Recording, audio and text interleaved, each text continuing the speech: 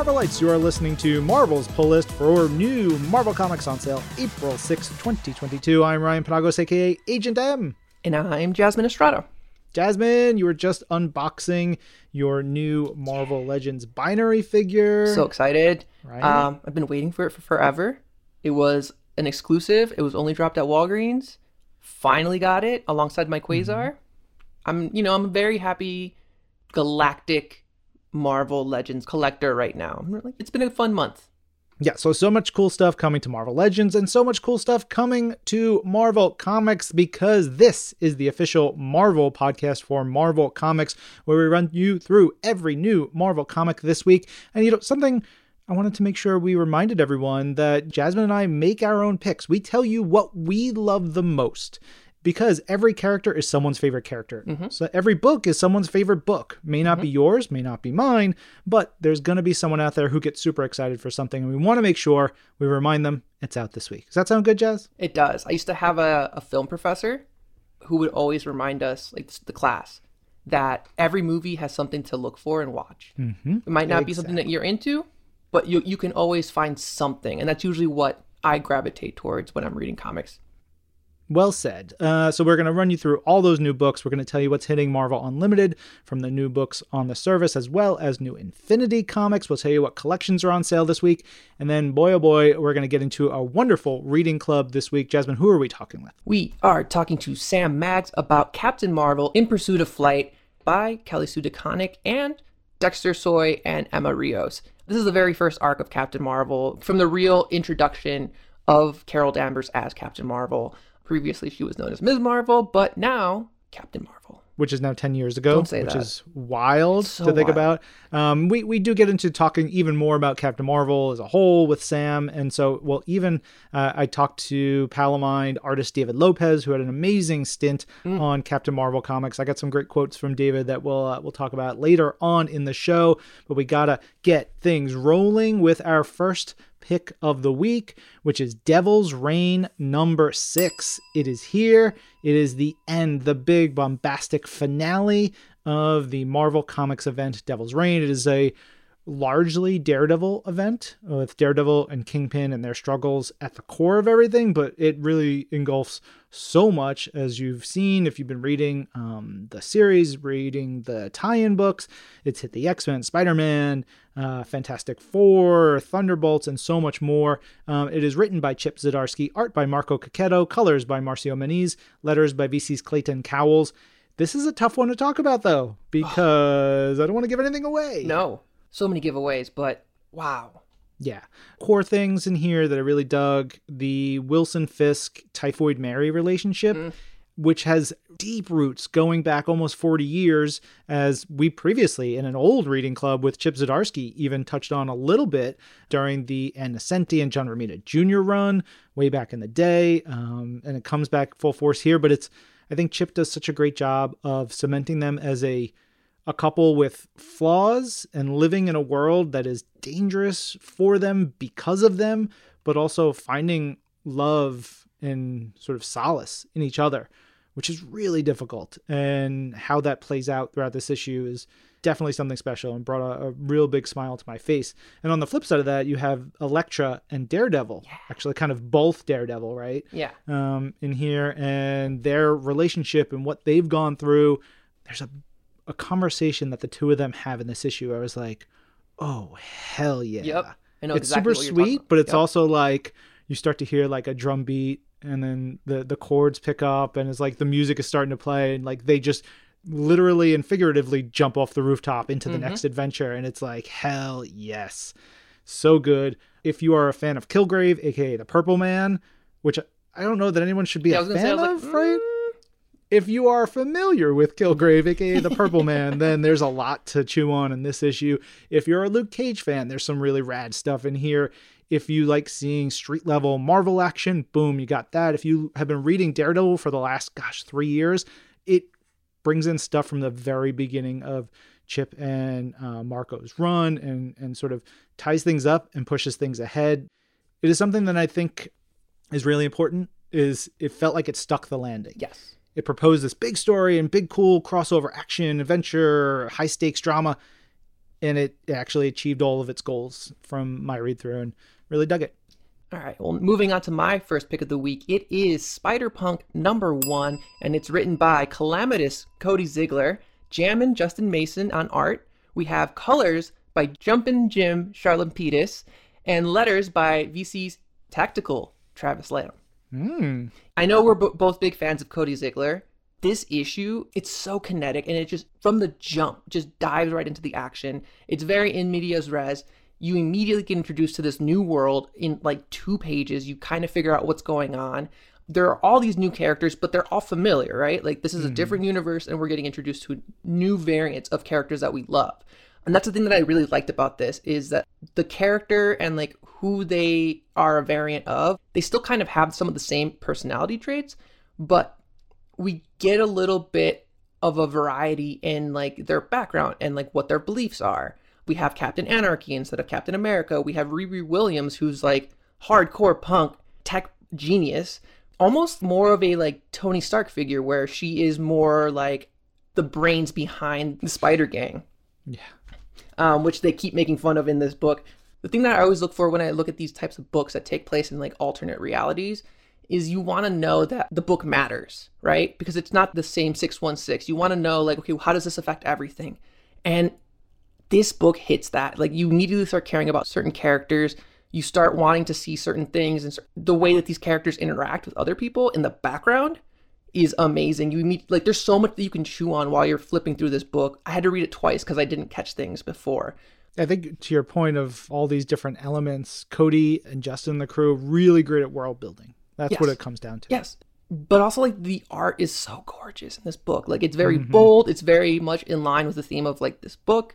You're a fan of this character, Spider-Punk, as like, coming out of the Spider-Verse. It very much takes place after all of this. So like, they don't forget that that thread happened. So like, they constantly are giving Hobie Brown like for being a multiverse hero. That felt very real too, of like, you know, he just casually like drops it in his conversations, which is something that we all do, of like things that we've done or things that we experience. And then his friends are like, shut up. We don't care. You're still the same dude that we hung out with before you went off and hung out with all your spider friends across the universes. They're like, all right, calm down, hero of the multiverse. Like, chill. It's great. Also, the variant covers. Oh my gosh. So many, so great. And I want to quickly shout out Maria Wolf's cover, because I just found out that Maria Wolf's a Chicago native. And if you go to Challengers, you actually can get signed copies of her variant covers, which is awesome. Or Challengers is the comic shop in Chicago. Yes. Also, the last page had a design that like I immediately said to our pal and editor of the series, Danny Kazam, I was like, that's like one of my favorite character designs in recent memory. I will just say, for any of you punkers out there, it includes a devil lock. I'll leave it at that. I don't know what that is, but I know, because, you know, it's fine. I'll explain it to you afterwards. But we got to get into our third pick of the week, which is X-Men Red #1, which had Jasmine and I texting each other about its glory last night, because I read it, and I'm just going to say this. The last page of the book, which I will not spoil, but because of the art, because of the dialogue, the setup, every piece of it, literally, honest to God, made my toes curl when I got to the page. This is something special here. X-Men Red #1 is written by Al Ewing, art by Stefano Caselli, colors by Federico Blee, letters and production by VC's Ariana Mayer. And this to me, and I love Stefano. Stefano Caselli is an incredible artist, has been for, 10 years or whatever, 15 years. Been around doing stuff since Secret Warriors and stuff. But this feels like a level up. This feels like someone saying, oh, I'm always really damn good. Now I'm going to be even better. It's going to flex. It is a huge flex throughout this. Remember me? Boom. Yeah. Oh my gosh. One of the things about Stefano's art is that his line work has gotten a little bit thinner over the years, which I think has really allowed him to get more detail and get more emotive and tell stories even better. It's something I've noticed. If you look at his early issues and look at it now, is definitely a stylistic change, evolution, and upgrade. And so, and then alongside Federico's colors, there's some beautiful stuff, because the X-Men Red title is also touching upon the fact that a lot of this takes place, well, all of this takes place on Arakko, aka the planet formerly known as Mars, which the mutants have taken over and turned into a beautiful, thriving, amazing planet. Wait, before we move on, Yes. you mentioned the title and where that history comes from, but I want to just say that this book, for my Swifties, will be known as X-Men Red, in parentheses, Ororo's version. I know you don't get that reference, Ryan. See? Something to do with Taylor Swift? I can bring up cool things and genres of music that you don't know. This is officially a request. Taylor Swift, come on the show. We'll talk about some comics together. I would Maybe we'll even talk about John Proudstar in here, yes, who has a moment where he hits Vulcan, aka Gabriel Summers, doing absolutely the best thing possible. He says to him, "Thought you were Krakoan royalty. Whatever. Sorry I didn't catch you last time, big man. I'd have snapped your pencil neck when I had the chance." And he hits him with a table, and it is freaking rad. The way he deals on the Summers family, the whole conversations, there's like little bits and pieces. I love the way Al writes Cable in here, where he's like, "This is my Uncle Gabe. Yeah. He's kind of the worst. Maybe I should bring him to dad." Like, there's just the little relationship things that are going on in here. We get the Great Ring of Arakko, which is sort of the ruling group in this society here, where Ororo sits, aka Storm. She has an amazing place. We've got Abigail Brand in here, who, if you were reading the Sword book, has a lot of secrets. If you have not read Sword, which Al also wrote, get on your Marvel Unlimited right now. Hell yeah. And that also ties into one of the other books that we'll be talking about later today. So definitely recommend you read that. All right. Those are our 3 picks. And as I mentioned, our favorites, those are the books that we ride or die for this week. But we still want to give awards to all of our other books, and as is our tradition here on the show, we pick an award name based off of a quote from one of the comics that we read this week, and get into it. Jazz, explain it a little bit more. Last week, we had the Why Should I Hide Who I Am award, and that was inspired by Captain Marvel number 37. Very heartfelt book. I love that issue. But I did want to shout out our winners this week. We had a tie. Like, we were talking seconds apart from each other. One was via email, and one was via Twitter. Karis Pollard, she found where the name came from in Captain Marvel number 37, as well as Michael Eisenstein, who emailed us about, one, thanking us for the pronunciation of 10 Lives of Wolverine and X Deaths of Wolverine, and also with a picture of the award name and where it came from. So congrats to both of you guys. Yeah. I also wanted to read a little bit from Michael's email.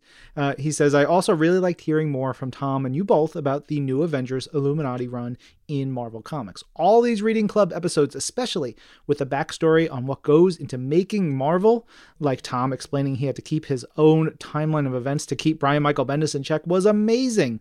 And in reference to the award quote, he says, "Kelly Thompson is amazing, especially for her bringing more depth to 2 of my favorite Marvel heroes, Kate Bishop and Natasha Romanoff." Oh, I couldn't agree with you more. Also wanted to give a shout out to one of our dedicated listeners here, pal of mine, at Mr. Titanium18 on Twitter, aka my pal Gene. Gene has a bone marrow donor lined up for Cinco de Mayo. So just coming, what is that, a month away? Wow. We're thinking about you. We're pulling for you. Yeah. Gene. Sending you all the good vibes. So what do we have for this week, Jasmine? All right. You ready for this one? This one's going to be a little bit long. Not that long. Probably about the same length as the last one. But it's about the length of a Matthew Rosenberg title for a comic book, a storyline, or a series. Matthew, if you're listening to this, please write this book. The award name for this week is the I'm Not Planning on Becoming a Jellyfish Slurpee Today award. Which is real good. As always, we want you, dear listeners, to find this quote, screen cap it, and tweet it to both at Agent M and at Jasmiest with hashtag Marvel's Pull List, or email us at pulllist@marvel.com. If you are the first, give or take, I'll hook you up with something fun. It'll be great. Yeah. Again, that's the I'm Not Planning on Becoming a Jellyfish Slurpee Today award that we'll be giving out as well to the rest of the floppies this week. Yeah, which we should dive right into. My gosh, this is one of those weeks, we have them very often, where we are just chock-a-block full of really great comics, books that we're like, we should pick this, we can't pick this, we can't give all of them all the love, but Black Widow number 15 would get one of our picks if we were doing more. It is so good. It is a Kelly Thompson gem. We just talked about her, but the creative team here, I will say this is part 6 of Die by the Blade, the big story with the living Blade, who is just a terrifying villain. Yes. A really cool addition to the Marvel Universe, but it's also the final issue of this run of Black Widow comics. It's so we heartbreaking. both had that reaction. I had no idea when I flipped the last pages of this issue. I was devastated. Yeah. It goes out with a bang. Sure does. There's so much that happens in here. It wraps up a whole bunch of threads, but it keeps you wanting more. All of your favorite Black Widow supporting characters are in here. Natasha gets so many amazing moments. Yelena is in here doing all the Yelena bits, her like quotes. She's among the most quotable characters we have nowadays. It's just really fantastic. It is brutal. It is action-packed. It is heartfelt. It is something special. It wraps up my favorite run of Black Widow comics ever, probably. Easily. I mean, I told Kelly this. I was like, Rucka was always my favorite Black Widow run, and she topped that. And I love this book so much. My I'm not planning on becoming a jellyfish Slurpee today award goes to Yelena in here for a quote where she goes, "At least I did get to shoot at civilians." And Aranya says, "Oh, that's a plus." And Yelena goes, "Definitely." Definitely. It was so good. I want more Yelena and I want more Anya. Like, Anya is one of my favorite characters, and like their chemistry was great. Yeah. All right, next up we have Captain Marvel Annual #1, and I immediately want to give my I'm not planning on becoming a jellyfish Slurpee today award to Torun Grumbeck, who is a friend of the show. I know she's probably listening. Hi, Torun. But I want to give her this award because this is the first time she's taking a crack at a Captain Marvel story, and it's a complete one-off issue. It's the annual, so like, you know, you're going to get the beginning and middle and end all wrapped up nicely in one issue, but also we get the return of Bean, if you remember her from earlier in the run, and we get to see where she's at with the Starjammers in this book. I'm sure many parents do this, but like I call Catherine Jellybean Bean, you know, like it's just it works a cute so well. little nickname. Yeah. Love Bean. All right, we've got to move on to Fantastic Four #42, which is another part of the Reckoning War. It's a lot of fun. Again, I love this series. I love what, you know, Dan Slott's able to do coming together with collaborators and really finishing a story he's been dying to tell for almost 20 years. He's pulling in threads from She-Hulk, so we see Shulky in here. We've got lots of characters, but I want to give my I'm not planning on becoming a jellyfish Slurpee today award to Dan and artist Rachel Stott for there's a sequence in here in which Ben Grimm, the Thing, gets angry, and it is depicted in particularly across 3 panels where one, Ben's eyes open wide, but his pupils are so tiny, and there's this like you can feel the rage, and it's like if you had the music from Kill Bill, that like yes, exactly, you know, right? It's that moment, and then the next panel is him closing his eyes, and the next panel is them opening up again, and you can tell, even though it's a really deep close up on his face, his brow is furrowed, and he is so furious. That feeling of anger is so palpable in this issue, in this page. I absolutely loved it. And I'm not going to give away why he's angry, but no. But the way that like Dan crafts his story in this issue, he doesn't hold any punches at all in this. And it's devastating, and you immediately get angry at the book, but then like you realize how genius of like a narrative device it was. He's really good at hurting my favorite characters though. Yeah.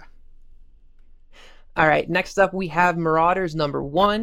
This is the first issue in the new Marauders run by Steve Orlando and Eleonora Carlini. And the thing I want to give my I'm not planning to become a jellyfish Slurpee today award to is like Steve's fandom like shines. He knows the X-Men. As you read this book, you can tell that he's done the homework. Like he's been reading X-Men forever. And like the way he shapes the conversations between certain characters, the way he, you know, explores some of these characters' like past traumas and their connections to one another is just fascinating. Like he knows what threads he's pulling on, and it's much more than just like what's at the surface level. So I'm very excited to see where it goes from here. All right, let's get on to Moon Knight #10. Everybody is in Moon Knight mania right now, and so you should definitely be picking up this book.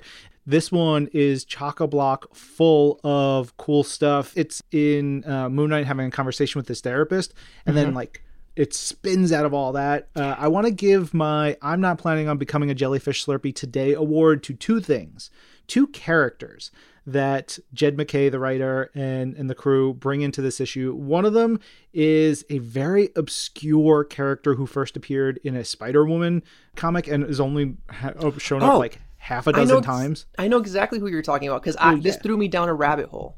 Oh, right. And I remember seeing this character like a couple years ago, but it's wild. I will not give it away because it's kind of crucial to the story. Right. But then the other character that shows up is Rutherford Winter, who was a character that Jed MacKay wrote and created for the Daughters of the Dragon book, the one that we recently did on a reading club alongside Jed. And so seeing Jed able to bring Rutherford into this world and how he fits into this storyline and just the emotional grist around that character is tremendous. This book continues to be surprising and weird and fun, and like it feels like it's building in all the best ways possible. Absolutely. Speaking of like rabbit holes, this next book, She-Hulk #3, also sent me down one, but for a completely different reason. So there's a Women's History Month cover that's done by Jen Bazadua and Gwenelle Daligal. And in it, it's an homage to the late RBG. It's She-Hulk as the notorious JSW. I didn't know She-Hulk had a middle name, and I immediately wanted to know what the S stood for. Did you know what the S stood for? I do not. Okay. I went down a rabbit hole and found out there's only one instance where they refer to her middle name, and her middle name is Sue, and it's only in one single issue of Avengers where it gets mentioned, and it also so happens to be the same issue that is referenced in this book between Jack of Hearts and She-Hulk. It's one of the issues where Jack of Hearts like steals her powers essentially, or like absorbs the gamma radiation. So I found that like connection really cool. I wanted to give my award to Rainbow Rowell, the I'm not planning on becoming a jellyfish Slurpee today award, because not only does she pull from previous She-Hulk books, but it's almost like she's picking her favorite aspects of different runs from previous writers and then just combining them all together, including John Byrne's like meta-ness, because there's a conversation in here where she doesn't necessarily break the fourth wall, but she is playing off of like storytelling, like meta narrative stuff, and like she's contextualizing it on the page, and it like there's like a real in time like reboot of like a certain character in this book where they're trying to explore their past and trying to like figure out who they are, and it's kind of funny that you're hearing this conversation versus it just being done off page, and for that I commend her. Damn. That's hard. It is. It is. All right, let's talk about Star Wars Bounty Hunters #22. I will give my I'm not planning on becoming a jellyfish Slurpee today award to a big, awesome splash page towards the end where we get to see a bunch of characters with their backs kind of against the wall, and then boom, this big splash page and how they get out of their mess. It's a fun moment. I do want to give a quick shout out to Kira in that issue though, because she's looking fab, as always. I love Kira. All right, moving on. The next book is Strange #2. And when the first issue of this book came out, I was all about it. I was praising it. And I was like, I don't know how they're going to follow it up in this issue. But there is one scene that I'm going to give the I'm not planning on becoming a jellyfish Slurpee today award to one specific moment in this book that made my jaw drop, where Clea uses her portals in a very creative way. Like, yeah. I did not see that coming. And she ruthless, man. You read the last issue and you saw that massive reveal at the end. It has to do with that person and their magic hammer. And that's all I'm going to say because I don't want to spoil it. But wow. Like, ruthless is like putting it lightly. All right. It is clobbering time with Thing #6. This is a big culmination to this limited series.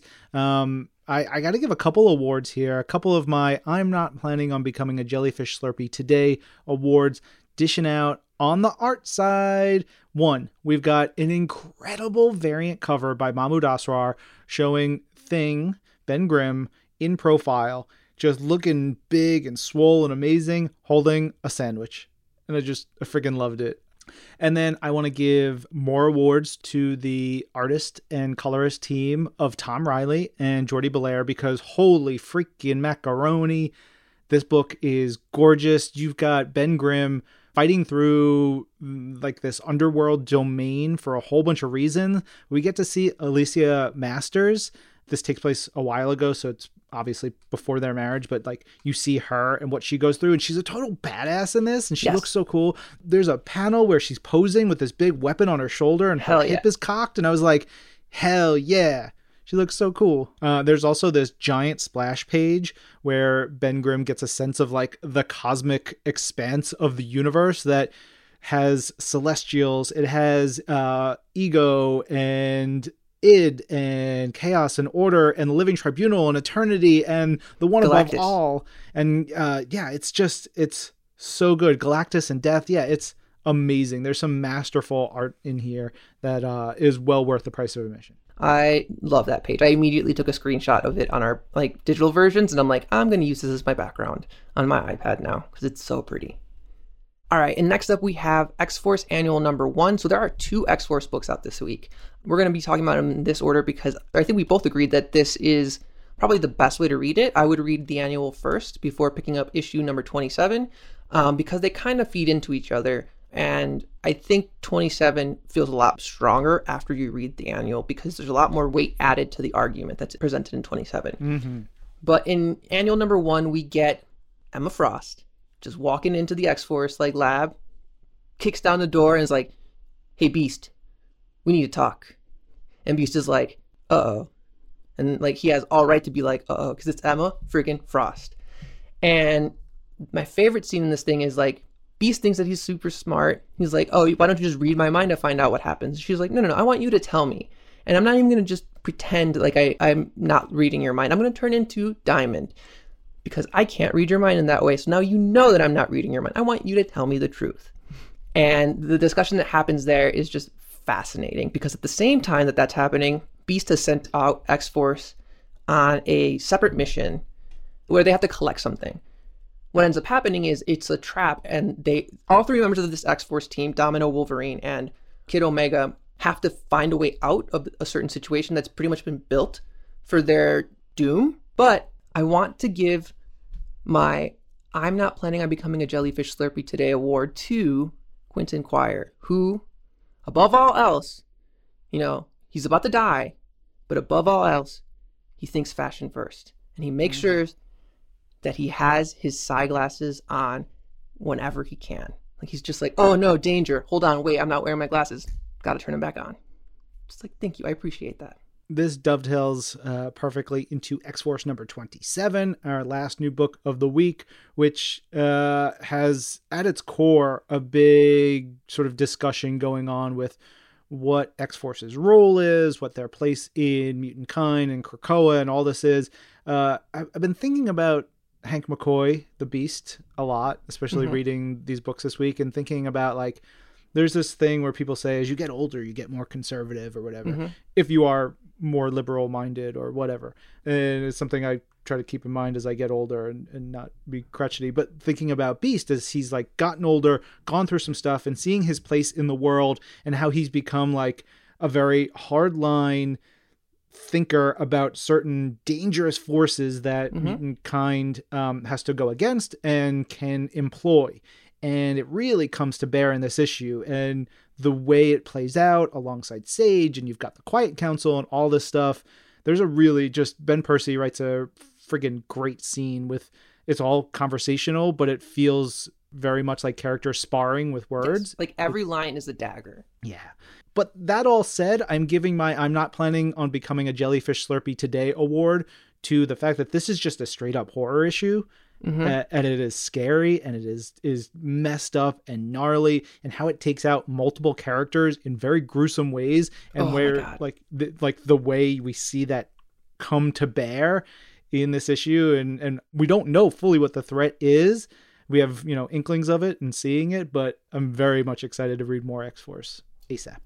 Also, I want to give my award to Colossus for being the best ally in this issue. He stands up for Sage and is just like, do we have a problem here, Beast? And he just like, shing, turns into like metal again. And Beast is like, no, we're good. Like, but good job. Isn't he compromised?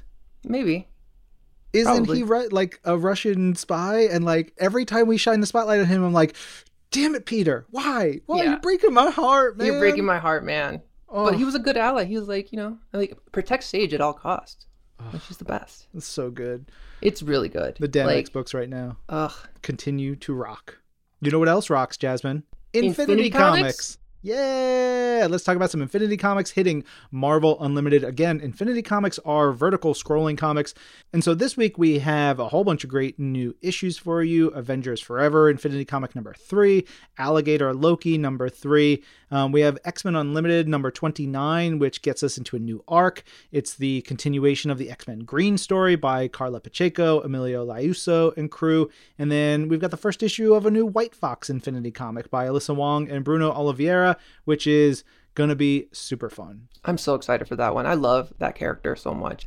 On top of that, we have a bunch of books coming to MU. We have Spider-Man 83, Death of Doctor Strange number 4. We have the second issue of Devil's Reign, as well as Timeless number 1, which kind of sets the stage for this new chapter of the Marvel Universe.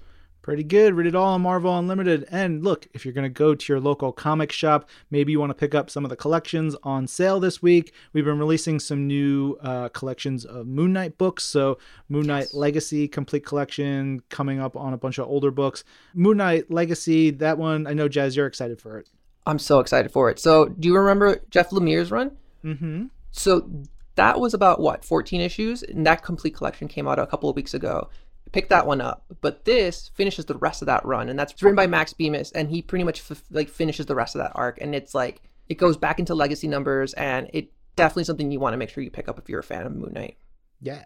I will also check out Secret Invasion Meet the Skrulls, which has the wonderful Meet the Skrulls limited series by Robbie Thompson and Nico Henriken, along with a bunch of other Secret Invasion e-books that'll, like, if you read this and you have your Road to Secret Invasion, or Secret Invasion, I think it's called The Infestation. There's a couple of Secret Invasion tie-ins that you can read them all together that give you a great picture of the whole of Secret Invasion, which is like my favorite thing ever. So if you want to know who the Skrulls are, this is definitely a pickup for sure. Yeah. Who them Skrulls? I don't know. I don't think they know. Mostly because they're taking other people's identities. All right. Let us get into our reading club. Jasmine, who are we talking to? So it's actually you and Tucker. Tucker Marcus. He was a former host of Pullist. I miss that guy so much. But he will be teaming up with you to talk to Sam Maggs. And Sam is a wonderful writer and creator. She's written some Captain Marvel comics for us that we've done in cooperation with IDW. She's just a true ding-dang delight. So I will be stepping out and let Tucker take it away.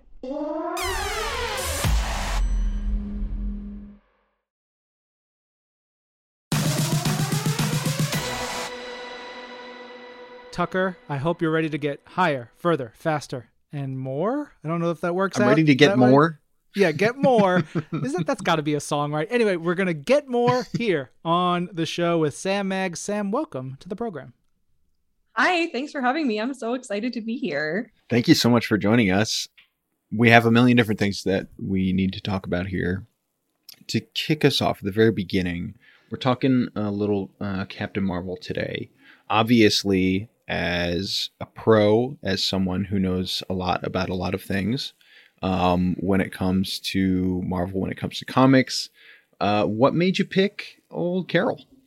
I think that this is one of my all-time favorite runs of any comic. This particular run with Carol also really deeply influenced my writing for Carol when I was writing Marvel Action Captain Marvel over at IDW. This was a huge influence on me, but Carol Danvers has actually always been my favorite superhero, way back since the Ms. Marvel days. I have a picture I've posted online before of me in like 2009 when I was in college in my own very shoddily, like homemade Ms. Marvel, like a black bodysuit with like some yellow fabric that I double-sided taped to the front in like a lightning bolt shape and stuff. So I was always such a big Carol fan. And when she got this big redesign in 2014, I just thought it was the coolest and best thing for her ever. And I loved that finally everyone else was like getting on board with my like all-time hipster fave, I guess. So this is my favorite run of my favorite character. I can't disagree with that. To me, this is among my favorite runs at Marvel, especially from this period, this like this kind of Yes. typifies a decade for me, like a time period at Marvel of when Kelly Sue DeConnick is firing, like they just had to give her more cylinders. She kept firing on all the cylinders and they just needed more. And then you bring in David Lopez, and I would let David step on me to walk over like puddles if needed to. One, because he is one of the sweetest dudes in all of comics and I adore him as a person, but also top 5, top 10 favorite current working artists. Sam, have you ever read Mystic? Yes. Mystic is the book So good. that caused me to fall in love with both David Lopez and G. Willow Wilson. And I was like, oh, this is a perfect comic book. This is a book that I wish I could like hit people across the face with and be like, this is the magic of comic books. And to see David come on and pick up with Kelly here and it's just incredible. So I'm so glad that we're here to talk about this today. Same. I'm super excited. And you're talking about like how this really typifies a decade in terms of Cape Comics and Marvel Comics. I think that's so true because there was really this moment in 2013, 2014, where especially all of the women characters were getting redesigns. You know, Batgirl happened over at DC, and then we had the redesign of Captain Marvel from McKelvey, and then we got Chris Anka's Spider-Woman redesign. And it was such a moment that for me as a woman in like my mid 20s at that time really said like, these comics are for you. Whereas someone who grew up in the 90s, superhero comics didn't really say that to me as like an 8-year-old girl. You know what I mean? But suddenly I was like, oh my gosh, these are made for me specifically to speak to me. They're characters that I can relate to. Carol is like a huge dork who loves Star Wars, but is also a badass at the same time. Like I don't know. It suddenly felt like these were comics that wanted me personally to read them. And I can't tell you like how much that meant to me as a longtime comics fan. It's sort of hard to believe now. 2014 is still so recent. Yeah. And the fact that that's when this series came out, and the fact that that was only a couple years after Carol took the mantle of Captain Marvel. You talked about like Chris Anka and Spider-Woman. I think a healthy proportion of that is probably up to just like the suit design, which is so instantly iconic.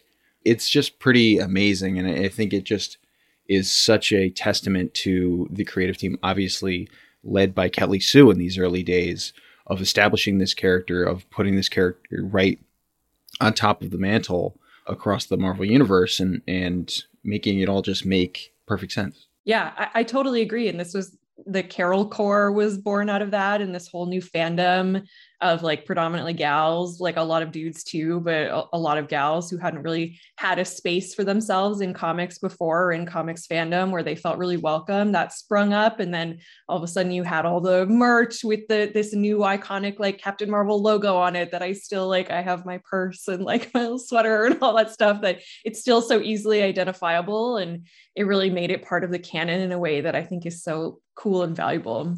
There's a lot of stuff going on in this arc. Having also reread recently the original relaunch where Carol takes on the mantle of Captain Marvel and, you know, reestablishes who she is and where she is in the Marvel universe, that to me was a perfect textbook, if you will, to give to someone on how to redefine a 50-year-old character, make them fresh, make them fun, make them something incredibly special and new, show why they've been around for 50 years, and then move them forward. And then this takes all that and says, all right, we flex those muscles.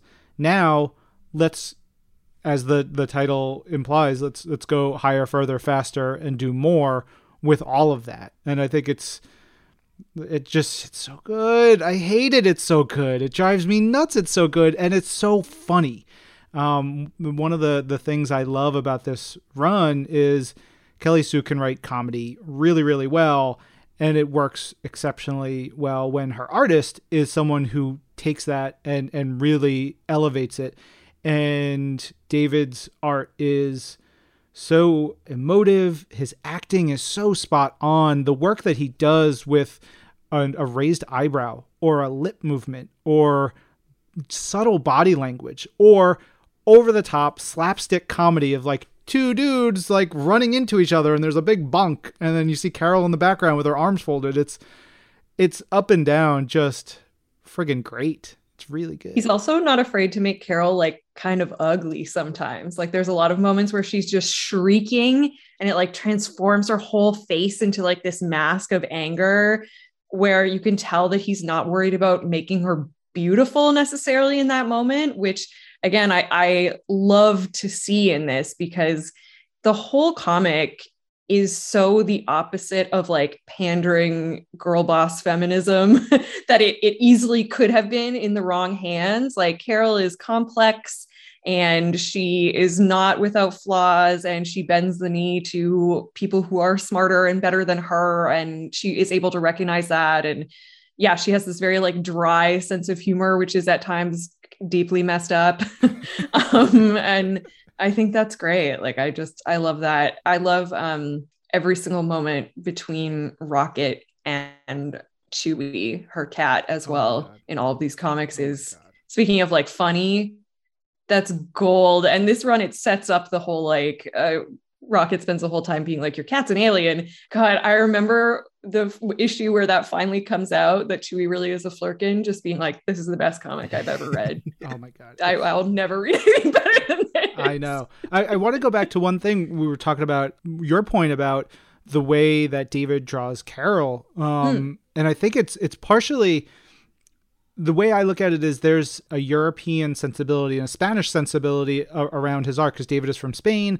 And you think of some of the other great Spanish artists, especially at the time, David Aja immediately comes to mind, of like doing giant, big tentpole superhero books, but don't look like your traditional superhero artist necessarily. Obviously, David can do superheroes with the best of them, and he does, but he also has that like wide swath of life and feeling in his characters. And he gives them a huge range of feelings, looks, emotions, body type. Everything there feels just different from maybe like, you know, really buff and amazing, tall, wonderful, super swole men and women.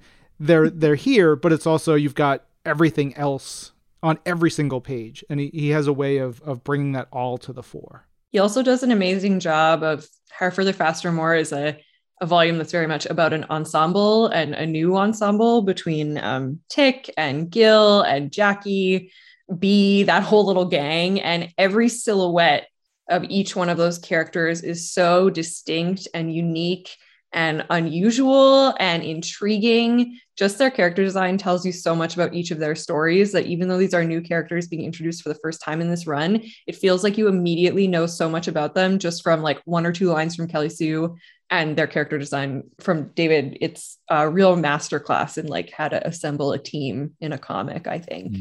I want to get to the first time you read Captain Marvel, but before that, Sam, I want to hear about the very foundations of what that experience would have been for you. So, growing up, where are you from? Were you going to local comic shops? Were you into comics? Were you into X-Men the Animated Series? Where did it all start for you? Growing up, I was a huge nerd. My parents were really big nerds. They had seen the original Star Wars in theaters like 22 times in the 70s. So I guess instead of like rebelling, getting into football or something, I just sort of went with it. And my dad was a big Silver Age reader. He still laments to this day all of the comics that he threw out like in the 70s and stuff, which would be, you know, so valuable now or whatever, but which were traded around with little to no thought in like the 60s and stuff. So he was always a big fan, especially a big Spider-Man fan. And so I grew up around it, but it actually wasn't until I got to college. I was taking a media studies class and we started to read graphic novels as part of the curriculum. We read Frank Miller's The Dark Knight, and we read Mouse and a whole bunch of other sort of, you know, classics. And from there, I actually discovered Marvel's Runaways, which was the first comic I sort of read for fun for myself. And I just remember being like, oh my gosh, I know these characters. Like, I'm friends with people like this. They look like me. They're like bi like me or whatever. You know, they have the same issues that I do, maybe a little worse than me, obviously, with the superhero evil parents and stuff. But I was just like, oh my God, I get it. And there was this great sense of humor to it. And Brian K. Vaughan is a literal genius and can do no wrong. And Adrian Alphona was from Toronto, which is where I was also living at the time. And so I was like, oh my gosh, I feel connected. When I graduated from college and I moved to Toronto to do my master's degree, moving to a big city for the first time, I was kind of like, oh, you know what? If people don't like that this is what I like, I think I can find other people who do like that. So shortly after I moved to Toronto, one of my favorite comic book stores still, the Silver Snail. You could just come to a pub for a night and you drink with a bunch of other comic book nerds. And I was like, cool, I'm going to do this. And I went by myself, which for anyone who is a nerd and an introvert knows how horrifying that probably was for me, and nerve wracking, and know anybody. And I showed up alone and I like immediately had a community. Then I had a pull list and I was at the shop every Wednesday and I was always around and I knew everybody who worked there. And it was just like, it became such a great thing.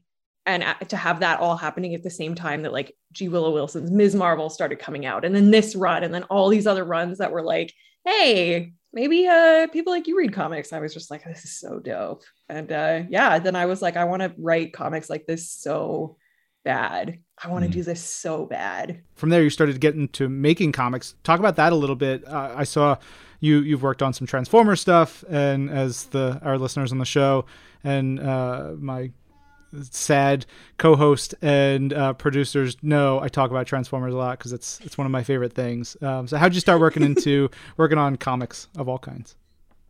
My route into comics publishing was kind of roundabout. I'm sure you guys hear all kinds of weird stories all the time, but mine was, I published a bunch of nonfiction first.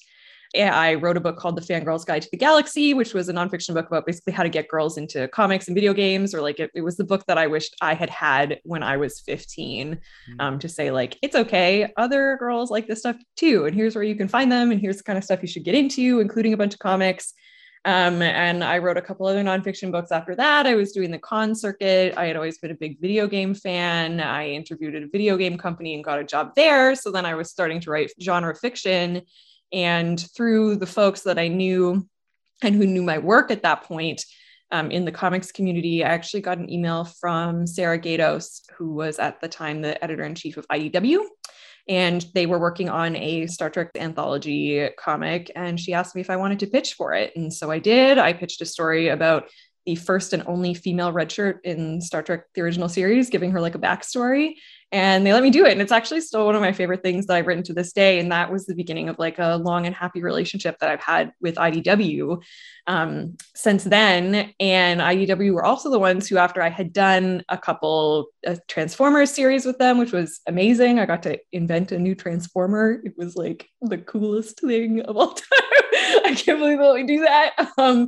I got an email from Megan Brown, an editor at IDW, and she said, hey, we're going to start doing a Captain Marvel series for Marvel Action. Would you like to pitch on it? And you guys know, in comics and in any creative industry, you throw a lot of spaghetti at the wall and 95% of it doesn't stick. 5% of it does, which is the stuff you see get published, but you really, like, it's not good to get attached to any pitch or idea that you have, because there's like pretty good chance it's not going to work out. And I got this email and I was like, oh no, I want this so bad.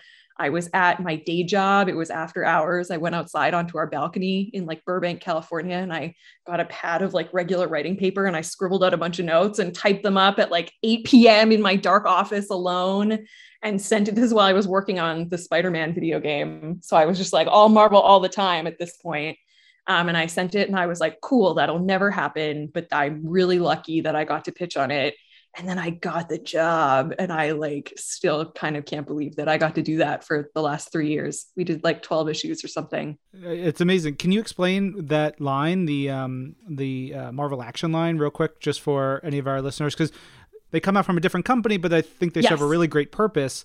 And they are available in Marvel Unlimited, but I'm not sure how many of our listeners know that. Oh, yeah, they're so great. So the Marvel Action Comics are published in partnership between Marvel and IDW, and they're essentially an all ages universe for the Marvel Comics characters. So if you see the Marvel Action line in the title, it means that this is going to be a comic that's the kind of thing that when I was a kid, if I had gone to a comic book store, I would have loved to pick up a Marvel Action Cape comic.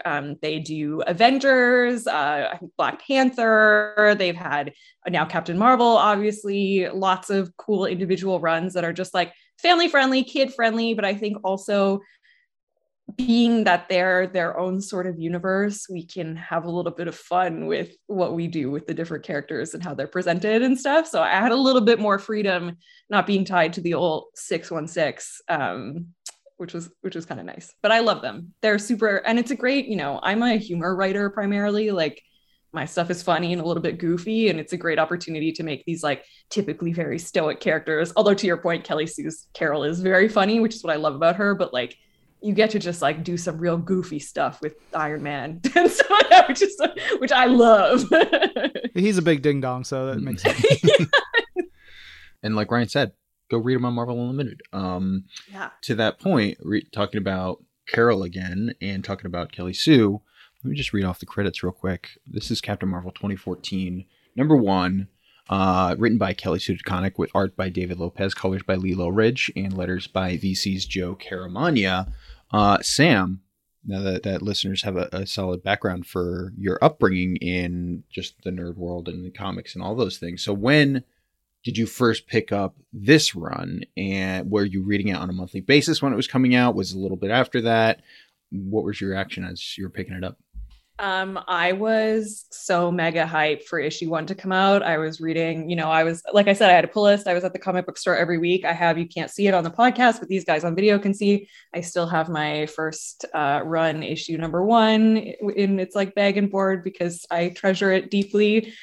So I was like, I had seen the McKelvey redesign on Twitter. I had written a bunch for a website called The Mary Sue, which was like a feminist geek culture website. So I was like really engrossed in all the comic book news. So I knew it was happening. And I was just like so excited to pick up that first issue. So I read it. I read it monthly as it came out, and I still have I have all of my like individual issues from that time, like still here, the OGs. So